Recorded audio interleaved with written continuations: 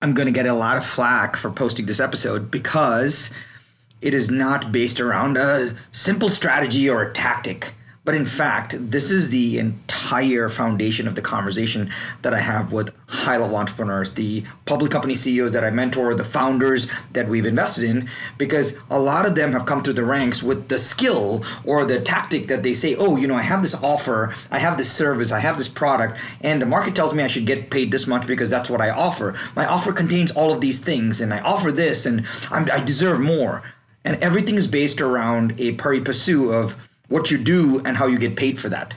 So you get paid for what you do. And I want to offer you this idea that life gets significantly more enjoyable when you can just think, when you can just hope, when you can just design your life around getting paid for who you are. That's not foo-foo. I'm going to walk you through that right now. And hopefully this little meditative state will create more love, more energy, and change the very financial bloodline of your family. And it all starts right now.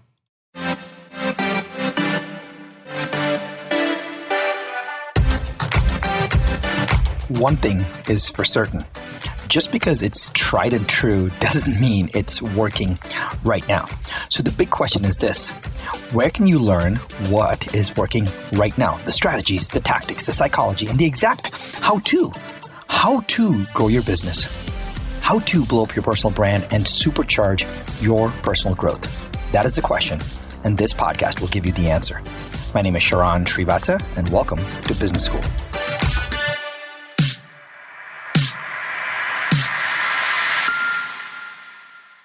In this episode, I'm going to break down something for you that is probably one of the top lessons that I have learned that I share with the CEOs that I mentor.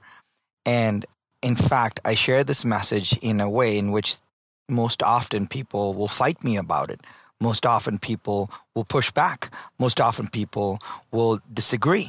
And once they get it, once they see it, tremendous things start to happen in their lives. And that is understanding the leader you truly need to be. Now, this is not anything foo-foo got to do with like leadership or anything like that. That's not what this is all about.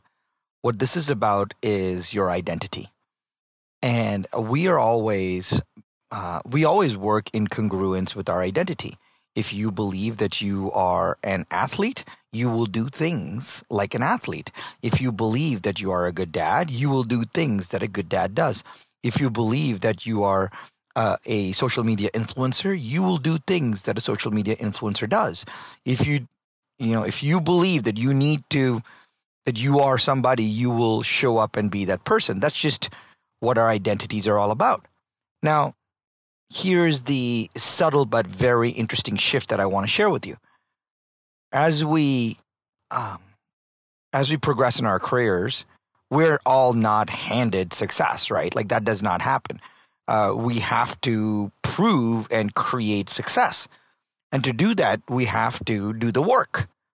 And so what happens early on in our lives is that we spend our time thinking about what to do.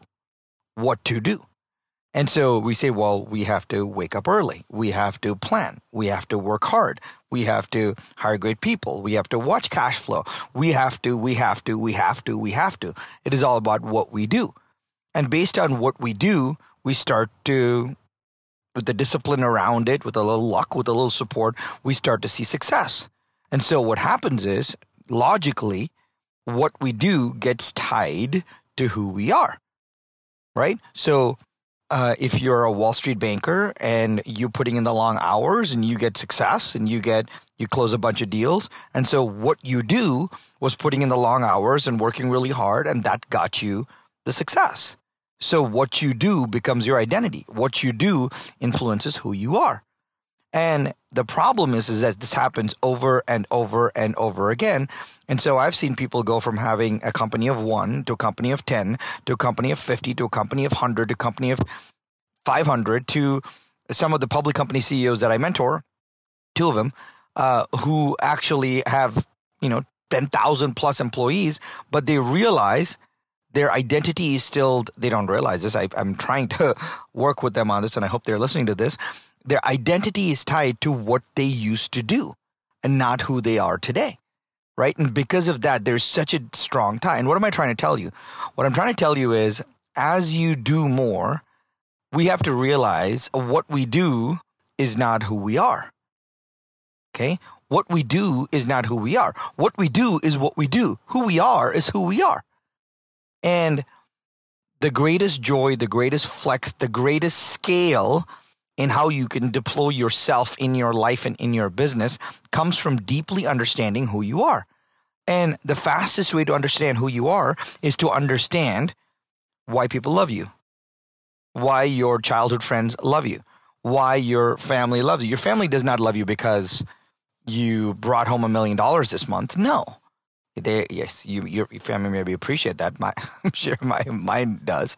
But they love you way more. They appreciate you way more. Why? Why is it when we go connect with a childhood friend or a college classmate or a longtime friend, why is it that we are in a completely different emotional state?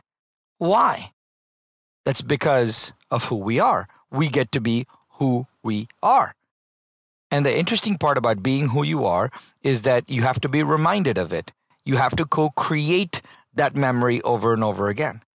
And so as we grow in our organizations, people always ask me, well, Sharran, what do I do with all my free time that you're forcing me to create? Yes, I'm forcing you to create this free time to separate you, to disassociate you from realizing that what you do is not who you are.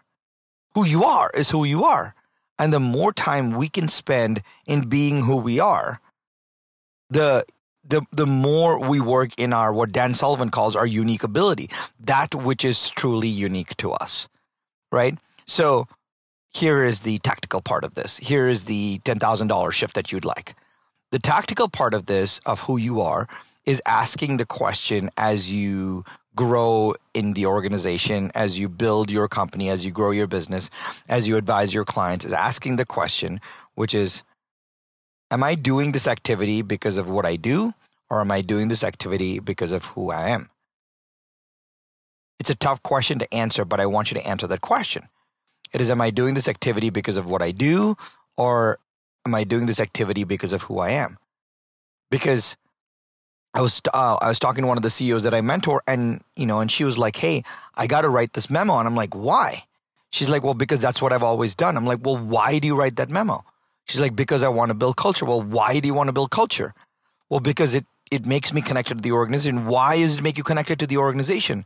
Because I believe that the kindness of the organization, how I'm tied to it, is what is propelling that organization. I'm like, yes, that's the answer. Is there a different way to showcase your kindness? Is there a different way to bring people together on your kindness? Do you have to always do it by the way you always did it before? No, right? If we can continuously infuse who we are into our daily lives, if you are kind, infuse your kindness. If you are strong, infuse your strength. If you are disciplined, infuse your discipline. Because sometimes we can very easily start to connect what we do to who we are. And if you have not done as much as you've wanted to do, you feel underconfident. If you've done a lot but are not seeing a lot of success, you feel frustrated. And that starts to affect your identity. So when you start to do planning, when you start to figure out what the 3, 5, 10 most important things for you to do that day is, infuse it more with who you truly are. And the faster you can realize and be less foo-foo about who you truly are, the faster you will realize the ultimate flex. I can give you tactics till the cows come home, but if you're going to do stuff that is not congruent with who you are, you're just going to feel tired and resentful. And that's what's happening to most people. They want the funnel. They want the double opt-in. They want the marketing strategy. They want 3 more leads. They want 4 more bundles. They want, they want some kind of systematization here. They want to sell by this. They want to sell by chat. They want to sell by, they want a sales team. They want a sales floor. They want to count their monthly recurring revenue. You can do all of that. You're so mired in what you do that you're forgetting who you are, right?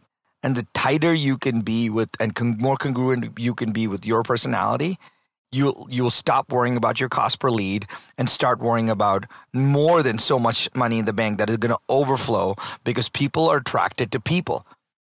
and people are attracted to people that are so comfortable in their own skin. I'm going to ask you this question. What is one thing that you can do today that amplifies who you are? And then the deeper meditative state you can get on that, the more people will be drawn to you, the more people will be attracted to you, the more people will love you, the more people will just naturally buy from you because they're attracted to who you are.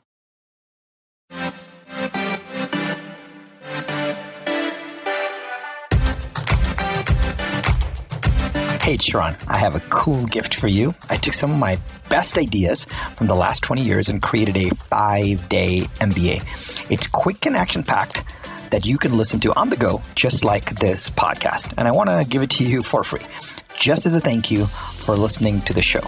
No fluff, no gimmicks, just pure actionable ideas for you to use instantly. You can grab it right now at businessschoolshow.com. That's businessschoolshow.com.